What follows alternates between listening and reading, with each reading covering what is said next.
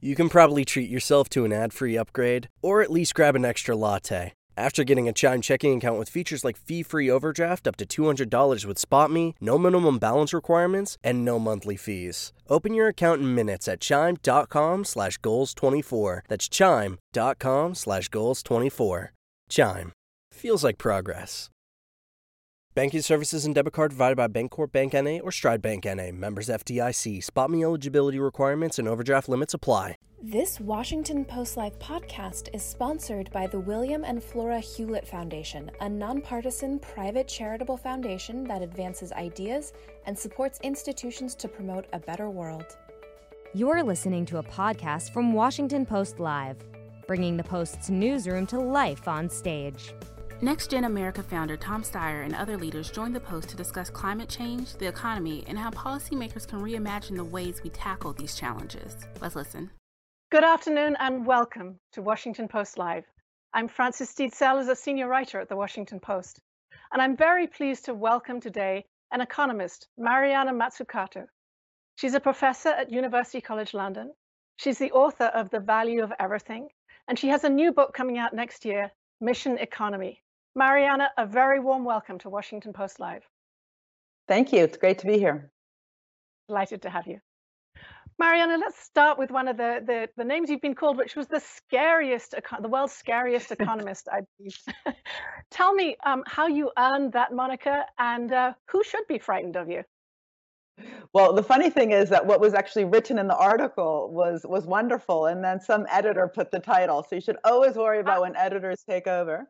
And the woman author of the article then complained that the male editors called the woman economist scary. Anyway, I mean, I don't think any interesting things happen when they happen out of fear. So, being scary is not positive in that sense. I'm sort of an eternal optimist, but I do think that the current situation of the global economy, even pre-COVID, was in fact quite scary.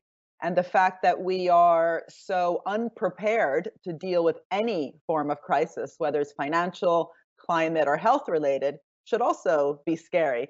But again, what we actually need is a new way of thinking, a new, economic thinking, really, because so much of our policy is informed by economic theory. But if we can bring real purpose and a positive mission, hence the title of the new book, to how we design not only policy, but the partnership between public and private actors, I think there's a real interesting path that we have ahead of ourselves. But because I'm quite a stark, I think, sometimes with how I condemn the current state of affairs, I guess that can sound scary sometimes. So just dig a little bit more deeply into that if you can for me. What are the underlying assumptions about capitalism that we need to rethink in order to create a more sustainable system going ahead? Well, sure. And I mean, if you'd like, I can list what is actually scary then about the current form of capitalism. We have Okay.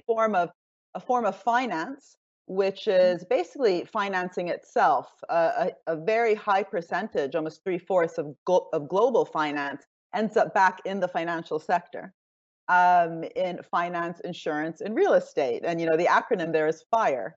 So that's quite handy to say that it's not only the planet that's on fire in terms of climate change, as Greta Thunberg often says, but literally our financial sector's on fire because it's been financing itself. And that was very much the cause of the financial crisis. If you look at just in terms of the bubble in the housing market that was created, but also in the financial sector more widely, that's because we've been financializing actually our economy. But then you'd think that fine, then the problem's only finance, but actually industry itself has become over financialized. So just in the last 10 years, the global 500 companies, the Fortune 500 companies have spent over $4 trillion, that's 12 zeros, on just buying back their own shares to boost stock prices, stock options, and executive pay. And then we have really a government sector, which unfortunately has bought into this idea that it's there to at best fix problems, fix what economists call market failures. So by definition, it's always too little and too late. It's not in a proactive mode of actually shaping and creating an economy, co-creating an economy alongside the private sector, which actually serves, interests of citizens in terms of creating an economy that's more inclusive, more sustainable, and really, driven by the need to solve problems that we have. And so these fundamental problems that we have in finance and business and government, I think in the end, have to be solved if we're going to, build back better, for example. But the problem is that the underlying theory of capitalism, so this is where kind of theory and practice feed back onto each other, has been, very much the problem, both because of how we understand value. So we continue to pretend that value is created just in the private sector, and the role of the public sector is to facilitate, enable, de-risk that process, as opposed to be an active co-creator of value. Or that would also include citizen organizations or trade unions, have created huge amounts of value in the history of capitalism. They got us the weekend. We all enjoy the weekend. That came about because people fought for it. The 8-hour workday. That was, part of the shaping of the kind of economy we have. And that's a social innovation, one could call it that. But then that has also informed, in terms of theory, as I was mentioning, this idea that we have to wait for problems in the economy, whether it's too little investment in something like research and development, for government to come in and, invest in that, or too much is happening, so we're creating too much pollution. Government should step in and create a carbon tax. And even though these different failures exist, by positioning and framing and designing policy as bandaging things up, literally putting different types of patches on the system, just simply will not get us the kind of economy and society that we need. And definitely it won't get us the 17 Sustainable Development Goals, which every country, including, of course, the United States, signed up to in 2015. So help me think through these things in terms of COVID now. Essential workers are people like grocery store stackers, some healthcare workers, public transportation workers. Suddenly we're dubbing them essential, but they've been underpaid and have had very little sustainable forms of social services. How do we rebalance that in this age? What do your theories say we should do looking ahead? Well, first, I think it's a really positive, outcome of COVID that we've woken up and have started to call, workers that are so critical for the economy essential. But the problem is that if that simply leads us to kind of congratulating those workers or clapping them, as we do in London on Thursdays, I'm sure in different parts of the world it was a different evening or every day, at a certain time of the day. That's sort of an insult, isn't it? Clapping a group of workers who actually have systemically and structurally been undervalued and, as you just said, underpaid.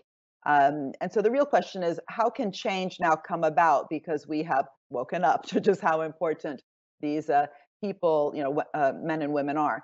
And one of the key issues really is that how we measure value, for example, in GDP, which is how we measure growth, right, in economies, gross domestic product, has completely confused price with value.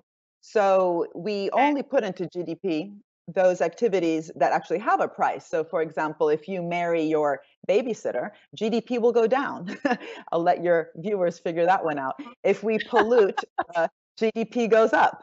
Right. So we've known about these problems for a long time. Feminist economists have been talking about how important the caring economy is, work that's done at home for caring for the elderly, for neighbors, for children. And that's not valued. So we don't, because often it's done for free. And so we end up under-resourcing that and not giving people enough, say, leave in order to do those types of activities. But the real issue also is that a lot of what the state then does around those areas, for example, a public health infrastructure or a public education system, just think how important during the lockdown period has been for public education to be well-resourced, to be able to overcome the digital divide and to use the full power of digitalization to make sure that all students of all backgrounds continue to really have their human right to be educated. We don't know how to value the outcome of those activities simply because they are often, at least in many countries that have proper welfare states, free. So we know how to calculate the input, the cost, say, of the nurses or of the school teachers.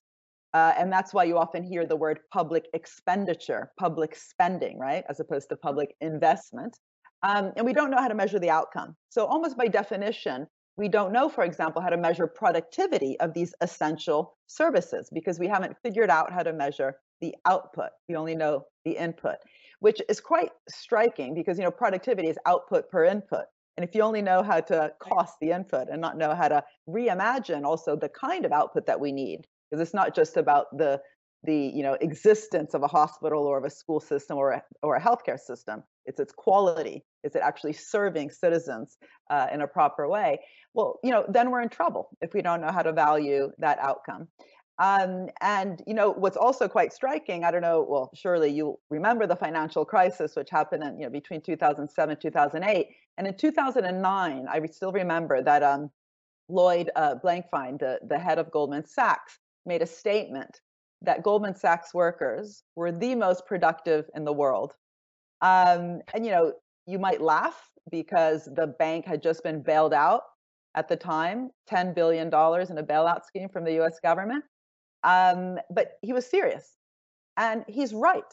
In terms of how we value our economy, if you have a group of workers who are being overpaid or overcharging for what they're doing in terms of the investment bank, or extracting a lot of value from the economy and hence making a lot of income from it, if we then confuse price with value, simply because that sector is earning a lot of money, we end up thinking it's creating a lot of value, both in terms of how it's entered into GDP, but also the narrative, the self-confidence, the fact that, again, the head of an investment bank that had just been bailed out because it also helped cause the crisis, which saw the whole financial system kind of come to its knees, and the governments globally having saved really capitalism from falling apart back then.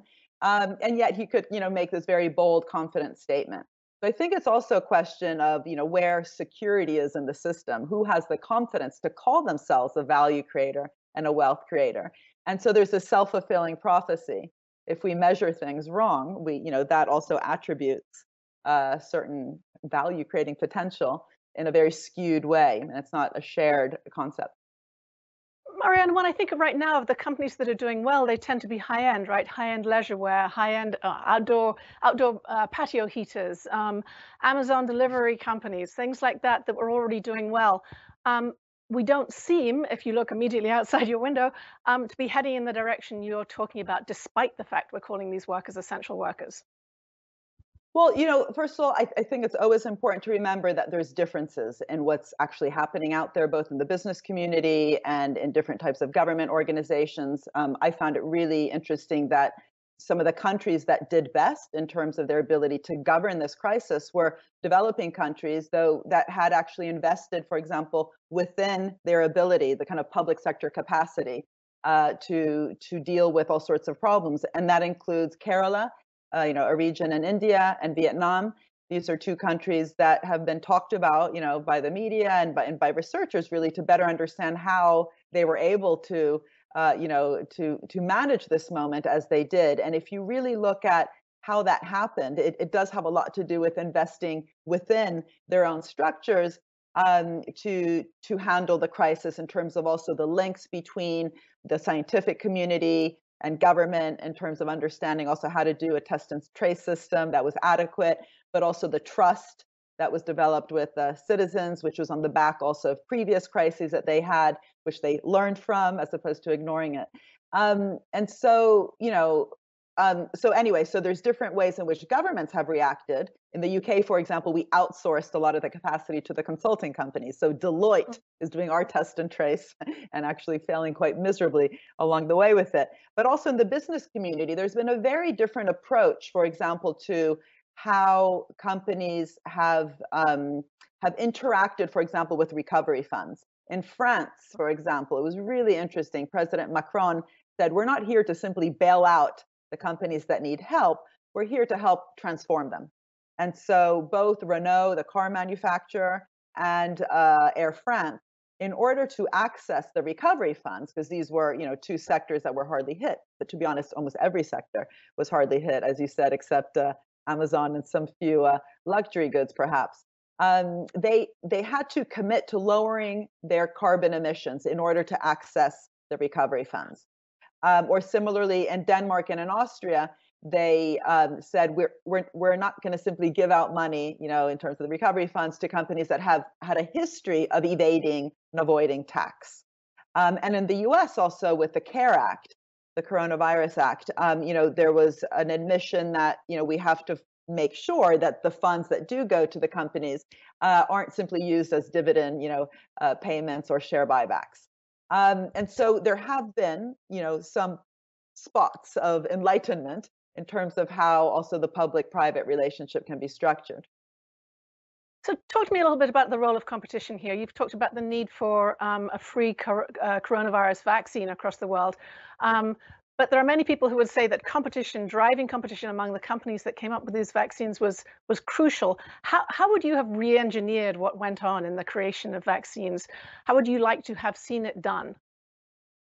Well, first of all, I mean, when we look at vaccines, we should really also just broaden our gaze to the whole health sector in terms of how we innovate within it. There's huge amounts of, public money. For example, in the U.S., the National Institutes of Health spend every year close to 40 billion just on, health innovation. And of course, there's lots of, private pharmaceutical research companies like the ones that are in the media these days, like Pfizer, of course, is innovates, but they innovate within an ecosystem.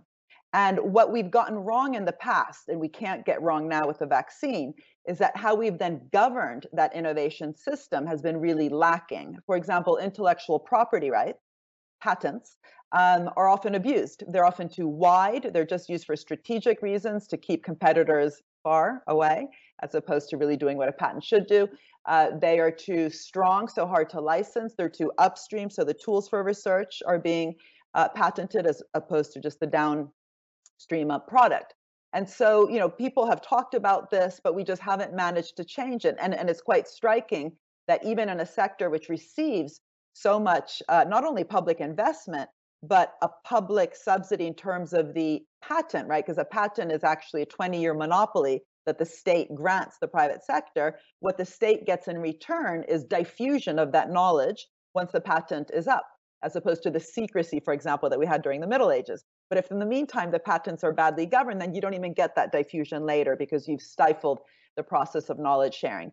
And so what's really critical right now with the vaccine is that we learn from these problems. And this is why the World Health Organization, for example, on the back of a push really from the Costa Rican government, have been arguing for having a voluntary pool for health technology around the vaccine, which would actually pool the patents. So there's a real knowledge sharing. And they use a word which I really love, which is collective intelligence.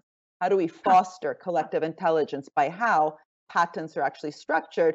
So we're not just racing towards a vaccine in one place, but sharing as much as we can the knowledge globally around that. You mentioned the World Health Organization. I'm sorry, I didn't realize I was interrupting you. But you mentioned the WHO, and you've taken on an important role with a particular group within the WHO. Tell me what you have done to inform this and bring countries together on these common goals that you've been talking about to make health a shared value, a shared global value. Sure. Well, first of all, this council that I'll be chairing, which is called the Council for the Economics of Health for All, will be bringing together global economists to really help the World Health Organization, think about the economic side of health for all. And it's, how it's been framed in the past was that you need to invest in health, so it's good for the economy. Or if we invest in health, then people are more resilient, they're more healthy, and that'll be good for the economy. We need to reverse that logic. We need to say that we need to actually invest in health and health for all, global health systems, which really we've all woken up to how important they are, right? Because we're only as healthy as our neighbor is, globally, on our street, in our city, nationally and globally. By investing in health for all and having that as the objective, then we need to backtrack and ask, well, what are the different systems, including the economic system and how we do budgeting, how we think about the role of innovation policy, industrial policy, public procurement, public-private partnerships, and the investment that's required in a health system seen as a long-run investment, not just a short-run increase in our cost, expenditure, the deficit. All those kinds of issues of long-termism and how we value a health system that we were talking about before really requires a framing, and we don't have that framing, or it's not as strong as it could be right now. So that's what the council will be doing, and it will be launched in January.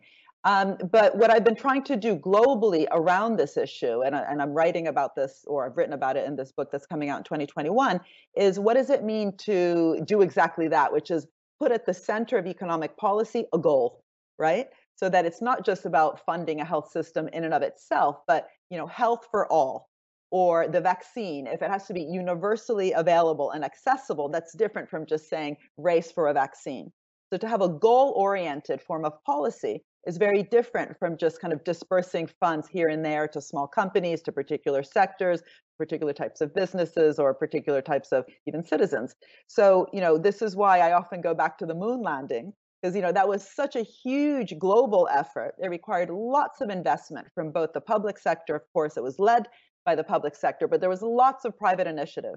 There was companies like General Electric, Motorola, Honeywell, that were part of that, investment in innovation machine, which got us to the moon and back again in one generation, which was the goal that Kennedy set. So the real question is, could we be as ambitious as that and formulate really concrete goals that require that intersectoral investment in innovation, but around the biggest challenges that we have today, around inequality, around global hunger, around our oceans that are full of plastic, around climate change, polluted cities.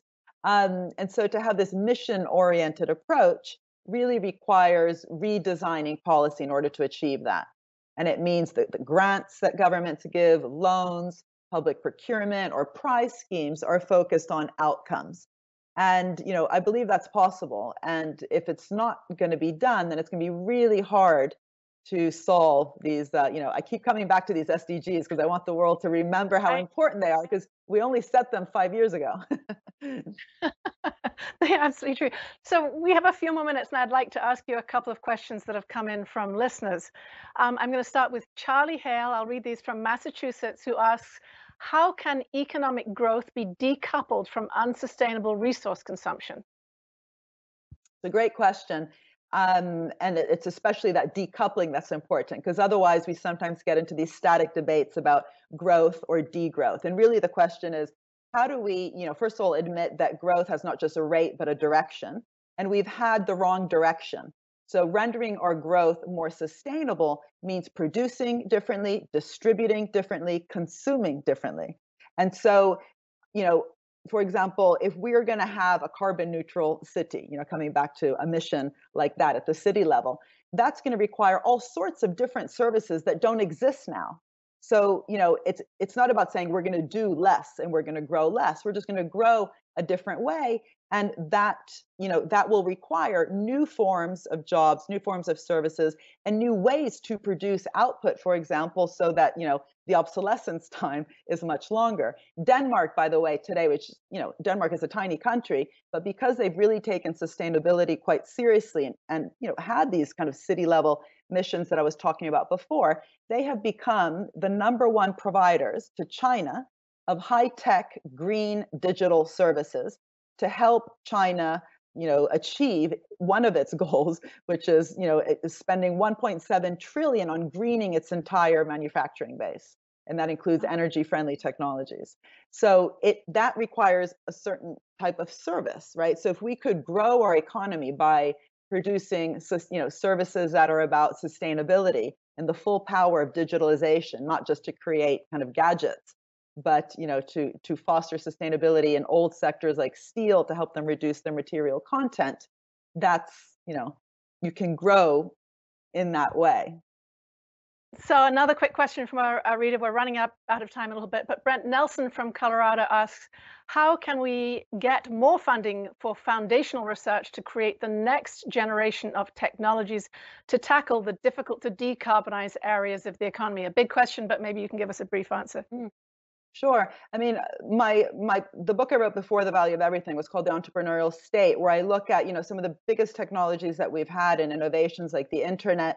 Not only were they publicly financed, so was GPS, but they came out of organizations that were problem oriented, right? So the internet came from trying to get the satellites to communicate.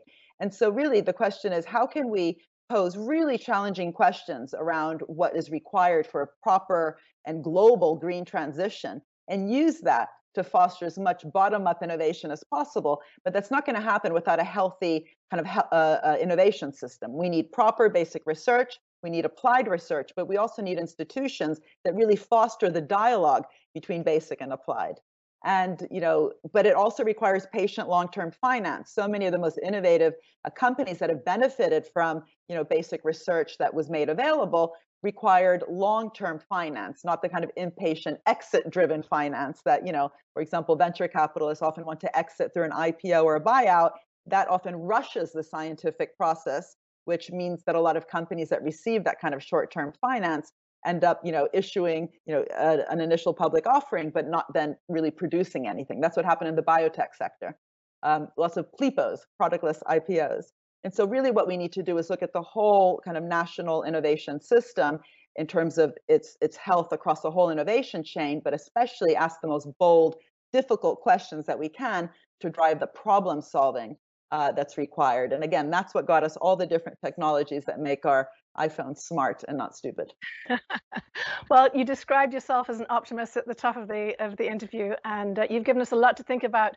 Thank you very much for joining us today, Mariana. Thank you so much. It was a pleasure to have you. I'll be back shortly with former Democratic presidential candidate Tom Steyer, who was also the founder of NextGen America. Stick with us.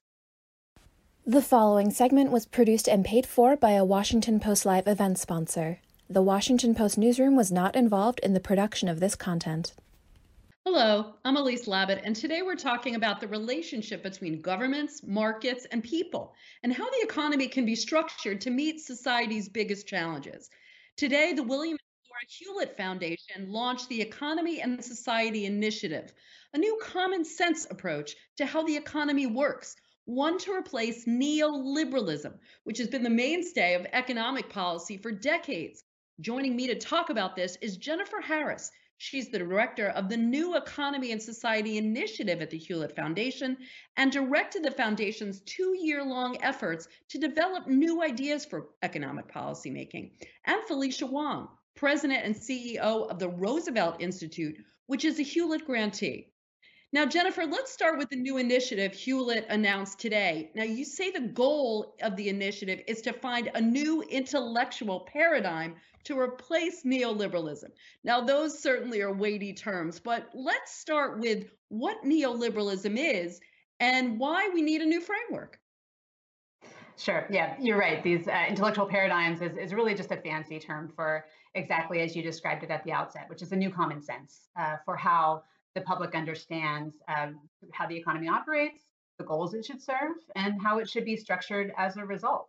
And in the last couple of years, we've spent looking at how these paradigms matter, how they sort of evolve one to the next. It's fairly clear that these paradigms have always been with us. Before neoliberalism, it was Keynesianism. Before that, it was laissez-faire liberalism, and before that, it was mercantilism. And they're really never right or wrong so much as they are useful. The test of their value is really their utility as a practical problem-solving matter. And so when it comes to neoliberalism, which is, in a nutshell, just a view that markets are efficient and kind of populated by rational actors pursuing their own self-interests, such that the government's highest value is to simply get out of the way, which means things like tax cuts and deregulation had a quick path thereafter. That it's just not useful. That way of understanding the economy is not up to task to today's problems. Whatever the case may have been 40 years ago, we're not going to simply put a price on carbon and solve climate change. We need much more aggressive public measures. That's just one example. So, Felicia, your Institute is a grantee of this new Hewlett initiative and has tried to answer the problems with this neoliberalist emphasis on free markets, deregulation, unchecked trade. And so there's a lot of debate on how this could be done. In your view, what does this alternative approach look like to deal with some of these big challenges Jennifer just mentioned, like wealth and racial inequality and climate change? I think at core, the alternative to neoliberalism is quite simple.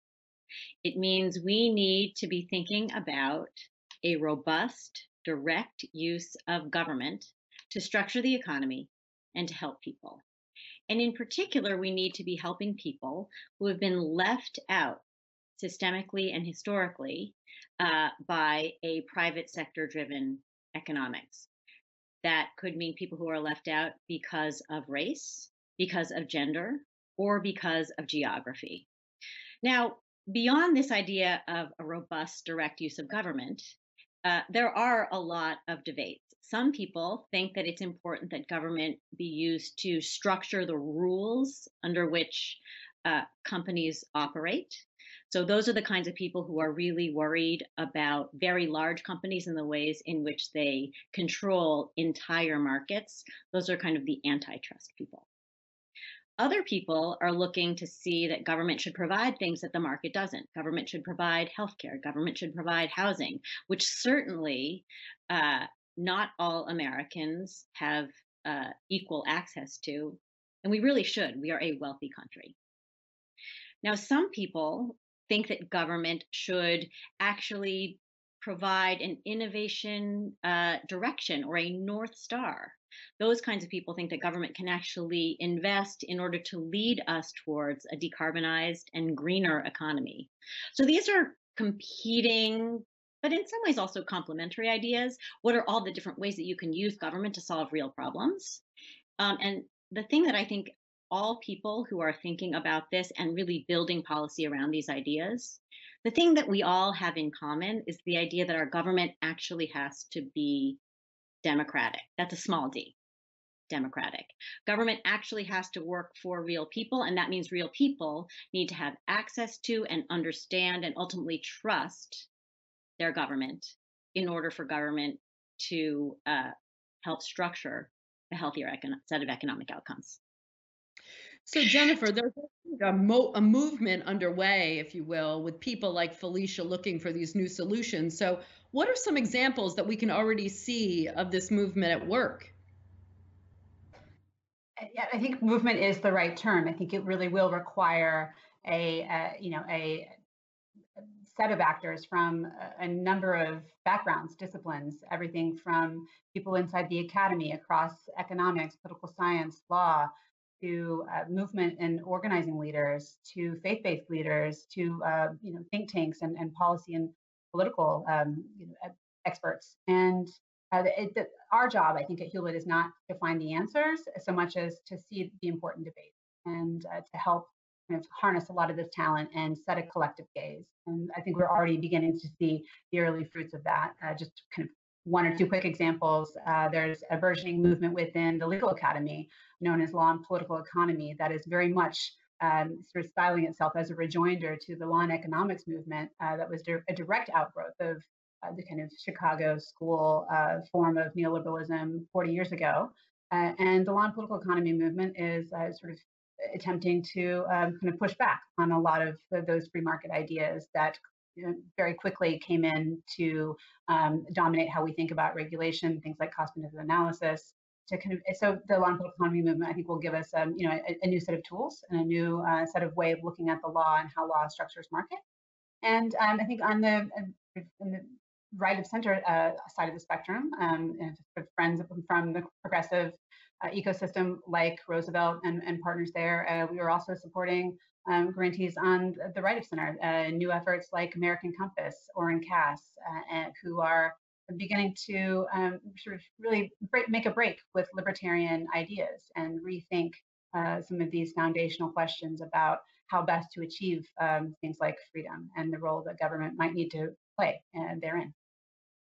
Well, they sound like complicated terms, but it's really just a whole new way of approaching economics, economic policymaking, and how we take on those big challenges today. Thank you, Jennifer Harris and Felicia Wong. And we look forward to seeing how this develops in the months and years ahead. Now let's turn it over to the Washington Post. And now, back to Washington Post Live. Welcome back. If you're just joining us, I'm Frances Steed Sellers, a senior writer at the Washington Post. And I'm very pleased to welcome now former Democratic presidential candidate Tom Steyer. I can't hear Frances. Who's also the founder of NextGen America. Welcome to Washington Post Live, Mr. Steyer. I'm very happy to be here. Thank you for having me. Well, thank you. Your organization, NextGen America, focuses on mobilizing young people to engage with politics and elect pro-climate Democrats. What's the mission now going ahead? Well, I don't think our mission has changed, Frances. You know, I believe 40% of American potential voters are between 18 and 35. Traditionally, they voted at half the rate of other Americans. When I started NextGen America 8 years ago, the idea was to have a representative democracy across age groups so that, in fact, we'd have the kind of decisions that reflected the broad will of Americans. And in particular, young people are not just the biggest generation in American history, they're the most diverse generation in American history, and they're most progressive Americans. So for the last 8 years, it's been the goal of NextGen to try and make sure that they are registered, engaged, and that their voices are heard, because they're really important voices. And that's something that absolutely had a profound impact in 2018. It had a profound impact in 2020, and I expect it to have a profound impact going forward. Do you believe it's going to be harder to keep people mission focused without the immediacy and drama of an election in the immediate future? Well, I think that from a political standpoint, elections always raise the temperature and draw people's attentions. But one of the things that we believe about grassroots is that it's important to be there 12 months a year. And in particular, when you think about climate and justice, these are issues that are front and center in America right now. They were front and center in the presidential campaign. And I expect in 2021, those issues, which are absolutely critical to young voters, will continue to be at the center of the American debate. So what would your advice be? What are the top 3 policy objectives for this incoming administration? Well, look, this administration made a clear commitment in the Biden-Harris campaign to climate. They made a clear commitment to justice, and they made a clear commitment to addressing the pandemic. So, I think that in the campaigns are important because they really speak to what the priorities are of the people running. And I think it's very clear what Joe Biden and Kamala Harris were standing for. And I think that they're going to address, it's going to be a question, the old political cliche, you've got to be able to walk and chew gum. I think that there are going to be at least those 3 absolutely critical priorities. They're going to have to happen, from day one. And it's clear that the Biden-Harris administration will be addressing them, and not just addressing them separately. I think one of the critical points about this campaign was the recognition, for instance, that climate is not just about climate, that every sector of government impacts climate, that in fact, addressing climate means also creating millions of good-paying union jobs, that addressing climate also means specifically addressing and redressing the issues around environmental justice and the pollution that's disproportionately concentrated in underserved Black and brown communities. So I think what we're going to see is not just siloed policy responses, but in fact, responses that cut across sectors and different departments of the government to address underlying issues that are inherently connected and can only be addressed together. But in many parts of the country, this remains a political tightrope, right? We saw President-elect Biden walking back his comments about transitioning away from fossil fuels at the end of one of the debates. How do you see weaving this or walking this tightrope going ahead, or do you think it will move more clearly in one direction? Well, I think that one thing that about Joe Biden and Kamala Harris, and Joe Biden made this very clear during the campaign, is that he never thinks about climate or any other issue without having the dignity and rights of working families and working Americans in the front of his mind. And so it is going to be, any approach to climate is going to include awareness about the rights and needs of working families and working Americans across the country. And I think the old idea that there's going to be a trade-off overall between growth and prosperity and dealing with environmental problems, that whole framework, I think, has been disproved. That in fact, addressing our climate needs is going to be a way of creating millions of good-paying jobs, union jobs, across this country at a time of very high unemployment. And I think that it's going to be, I know they're going to be sensitive about specific people, specific workers, specific regions to make sure that these are not empty promises, that in fact, they are all being addressed so that they are held harmless as we go through this move to a clean economy. I think that's in the front of their minds. But I also think it's true that overall, this move to clean energy is both necessary from a climate standpoint. It's also necessary from an economic standpoint. The world is going to have zero emission vehicles. They need to be made in the United States by American workers, not in Shanghai, not in Frankfurt. They need to be made here. We can lead. Americans need to lead. We need to lead in terms of dealing with our crisis in climate. But we also need to do it from an economic standpoint. And honestly, American business and American markets have moved. They're ready for this leadership. They're ready to lead in the marketplace. We need to make sure that happens, because if it doesn't happen, that is going to be bad for American working people, American jobs, and American wages. So you came to this position of advocacy in politics from a long career, as you referred to, in the private sector.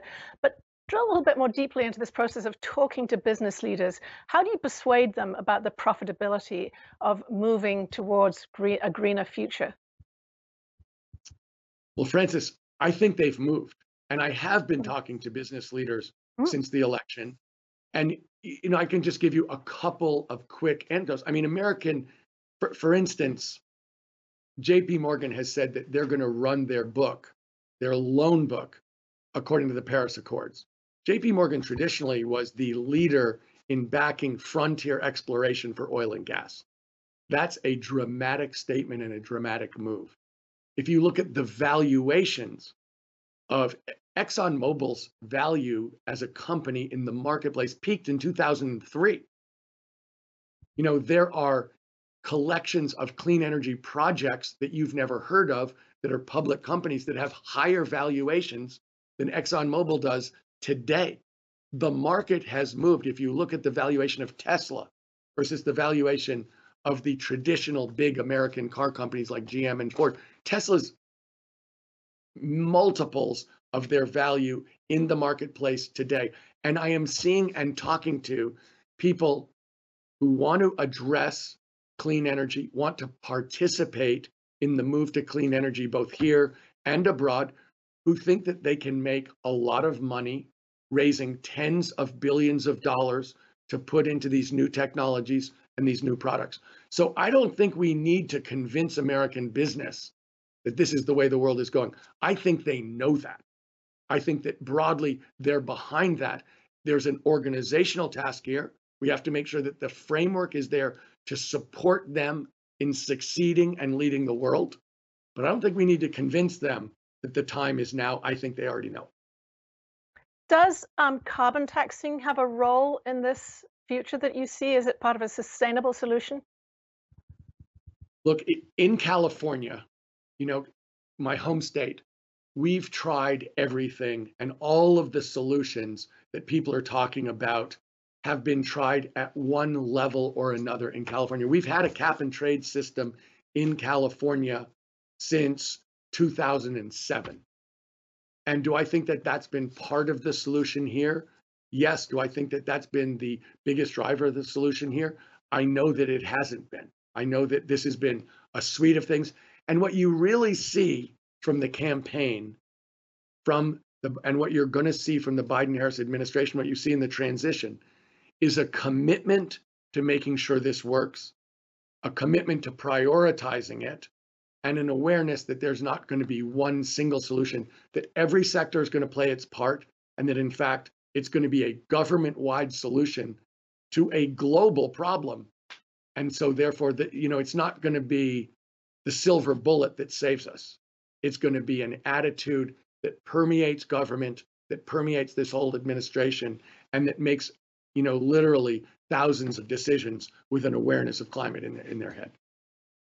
Do you think that free market capitalism, the system that you profited from for such a long time, is responsible for much of the environmental degradation that we've suffered from in the past 4 decades? Well, Francis, I don't think there's such a thing as free market capitalism. Every market has rules. I mean, the simplest point, if you have a marketplace in a town, it has a location, people have spots where they're allowed to sell. There are times when it opens and times when it closes. There are rules associated with that market. And so I think we've seen that the unchecked capitalism in America has led to a number of profound inequalities and mistakes that reflect not the idea that capitalism itself is bad, but the unchecked capitalism which we've been pursuing absolutely needs to be reformed. And so do I understand that if you don't put a price on pollution, that people pollute? I think I got that one in Econ 101. Ultimately, do you think private industry can be responsible for societal well-being or not? Can it be entrusted with societal well-being? Well, let me put it to you this way. It is the government's job to set a framework based on the values of the American people so that private enterprise acts in a way that works for our society broadly. And that's, that's why I said there's no such thing as free market. God did not create a free market with no rules. That is not what we're looking for. We're looking for a society where the government sets up rules so that, in fact, the profound pursuit of profit from businesses works for everybody in society, not just the people running the businesses. And that's something, there's no way you can expect people running businesses to reflect the deepest values of Americans across the board. I think if you expect that you're going to be profoundly disappointed. It's not appropriate.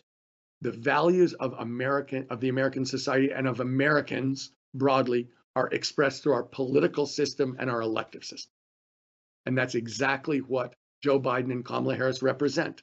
They represent the will of Americans to redo our society in a more just way. And they specifically ran on climate. They ran ads on climate. They discussed it in every debate. They were extremely forthright and committed, and it was critical. As somebody, NextGen is a young person's organization. Joe Biden's approval rating from young voters in May of 2020 was minus 22%. In October, it was plus 23%. It moved 45%. That is unheard of. And a huge part of that was the fact that he understood, was passionate and knowledgeable about, committed to addressing climate change. And so that is how our society is supposed to work. That people running for office express the values that they intend to pursue as elected officials, and people get a chance to see that, support that, and then hold them to the values that they have been running on. And that's exactly how it's supposed to work. And that's what's supposed to happen in our capitalist society, that the rules are set up so that the people running corporations can't take advantage of other Americans, that when they pursue their own selfish interests, which is the way capitalism works, that in fact, there are rules to make sure that what they're doing advantages all of us. That's what's supposed to happen. And that's how this system is supposed to work. And that's what is going to happen going forward. That's encouraging. What do you make of the Business Roundtable's commitment to changing its purpose and putting environment and a broader selection of stakeholders at the center of that? Is that a step in the right direction, the direction you're talking about? Look, I think that's absolutely appropriate. I think that I was saying earlier, I think businesses understand this is the way the world's moving. One of the things, Francis, that I noticed was that in the second and third quarters of this year, if you looked at the loan books of large American banks, the number of non-performing loans in the oil and gas sector exploded. So that, they might have 3 to 4% of their total loan book in oil and gas loans, but it might be 40 to 50% of their non-performing loans. So not only do people leading businesses get a chance to see which way the world is going from reading the paper, they also get real-time feedback on an economic basis about how the world is working. They can see how valuable Tesla is.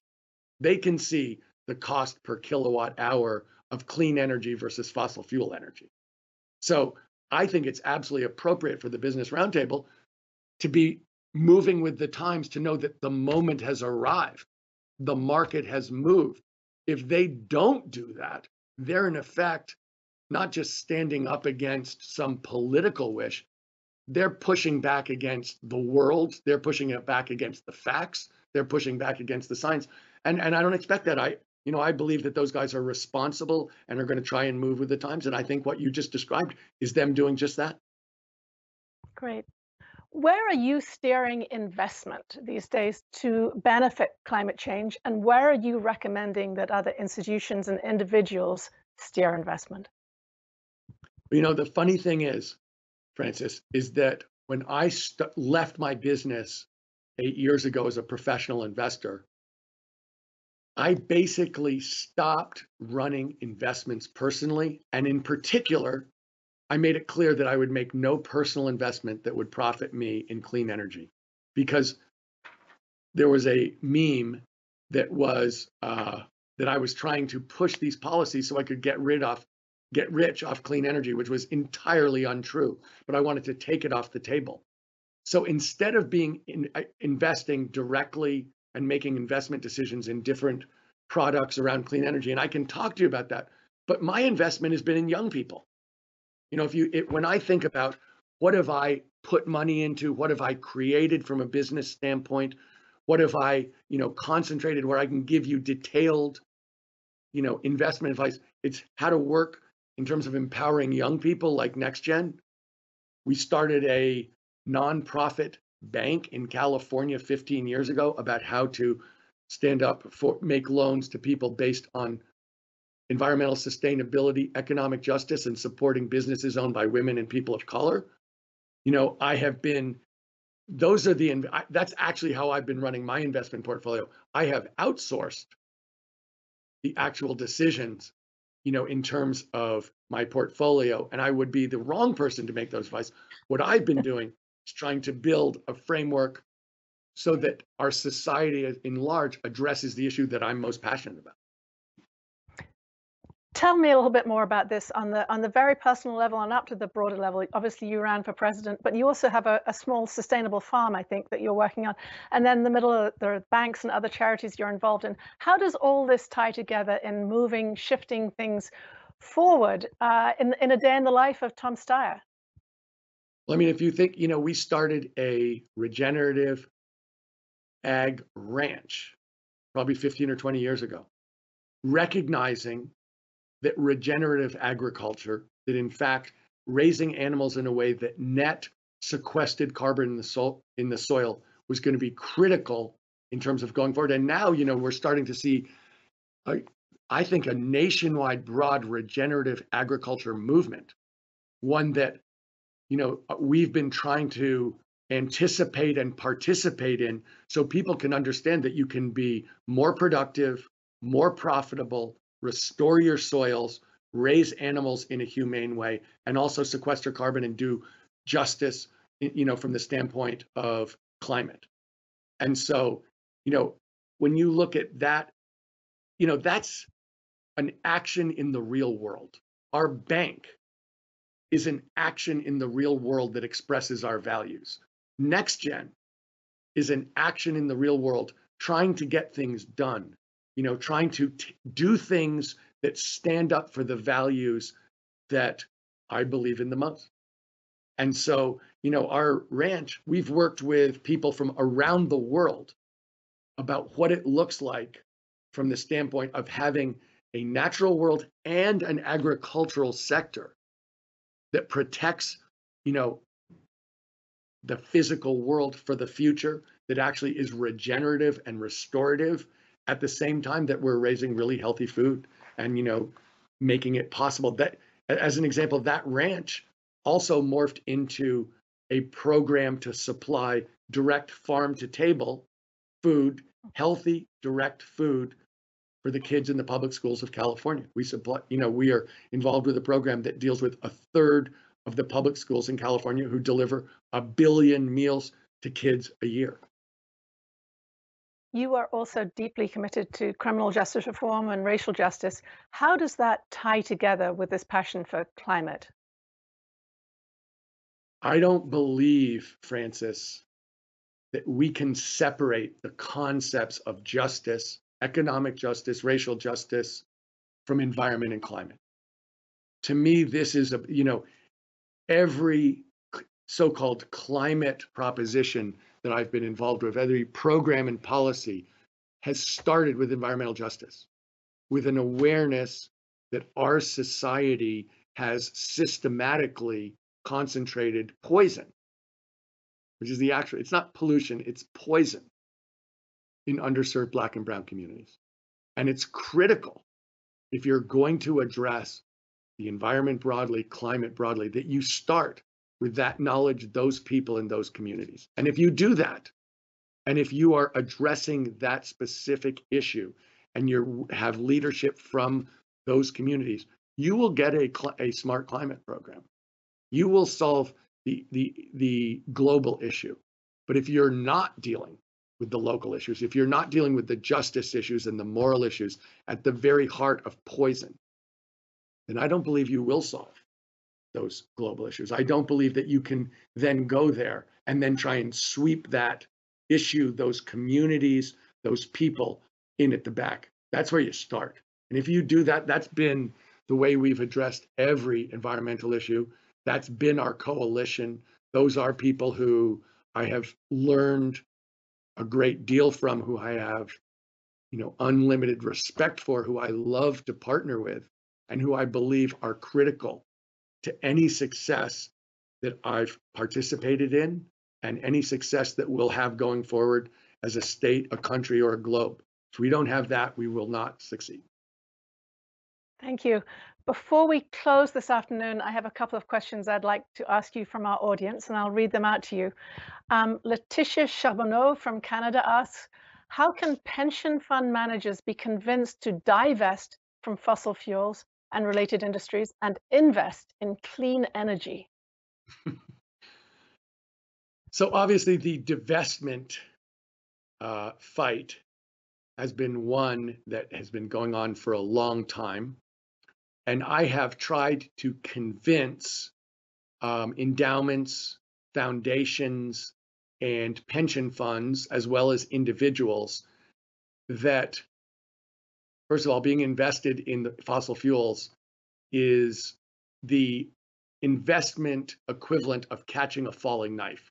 I don't know if you ever heard that expression, Francis, but it's when you have an industry that's shrinking, there may be certain times where you get a short upturn, but long term, you're not investing for the long term, and it's the equivalent of catching a falling knife. You normally get bloody hands.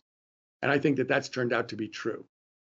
But beyond that, I think as an investor, I think there are two things you need to do. One is you need to be investing in things that are going to grow. That is how you succeed as an investor, having a concept and a decision that includes a positive outcome, because that's actually how you make money. So that's the first point. I think the second point is this. The real point about divestment was about making a statement that, in particular, if you are I think it was a clear investment thesis, but I think beyond that, there was a statement that even if it were going to be profitable, that is not something, a statement needed to be made that it's time for us, from a safety, health, and justice standpoint, to be moving towards a clean economy. And to the extent that that is part of the mission of your life or your institution, it's important to be on the side of that. And I've made those two arguments for a long time. I think they are now getting increasing support. I think some of that is because what I said about catching a falling knife is increasingly obvious to people. I think that, ExxonMobil did peak in value as a company in 2003. And so I think that the investment thesis has turned out to be correct. And I think that to the extent that your values aren't aligned, I think it's important.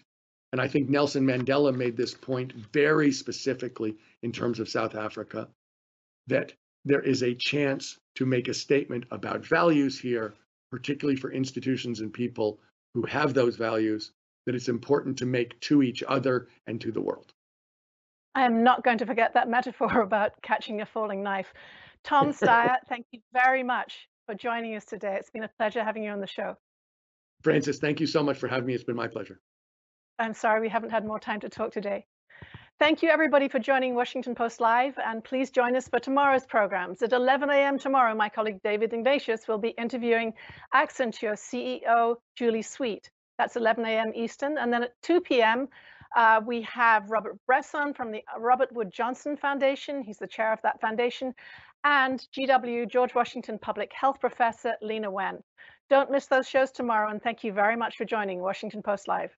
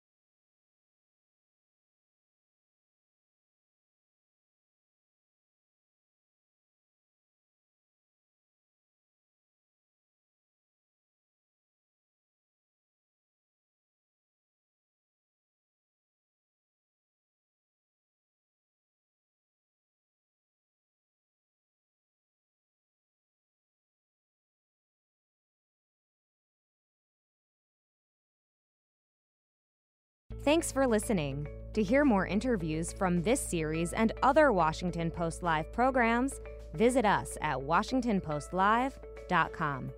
Spring is in full bloom. Are your finances? With the Chime Secured Credit Builder Visa Credit Card, you can build credit with everyday purchases and regular on-time payments, all with no annual fees or interest. With Chime's Secure Credit Card, you can start improving your credit scores right away. Get started today at chime.com/build. That's chime.com/build. Chime feels like progress. The Chime Credit Builder Visa Credit Card is issued by the Bancorp Bank N.A. or Stride Bank N.A. members FDIC. Out-of-network ATM withdrawal and OTC advance fees may apply. Terms and conditions apply. Go to chime.com/disclosures for details.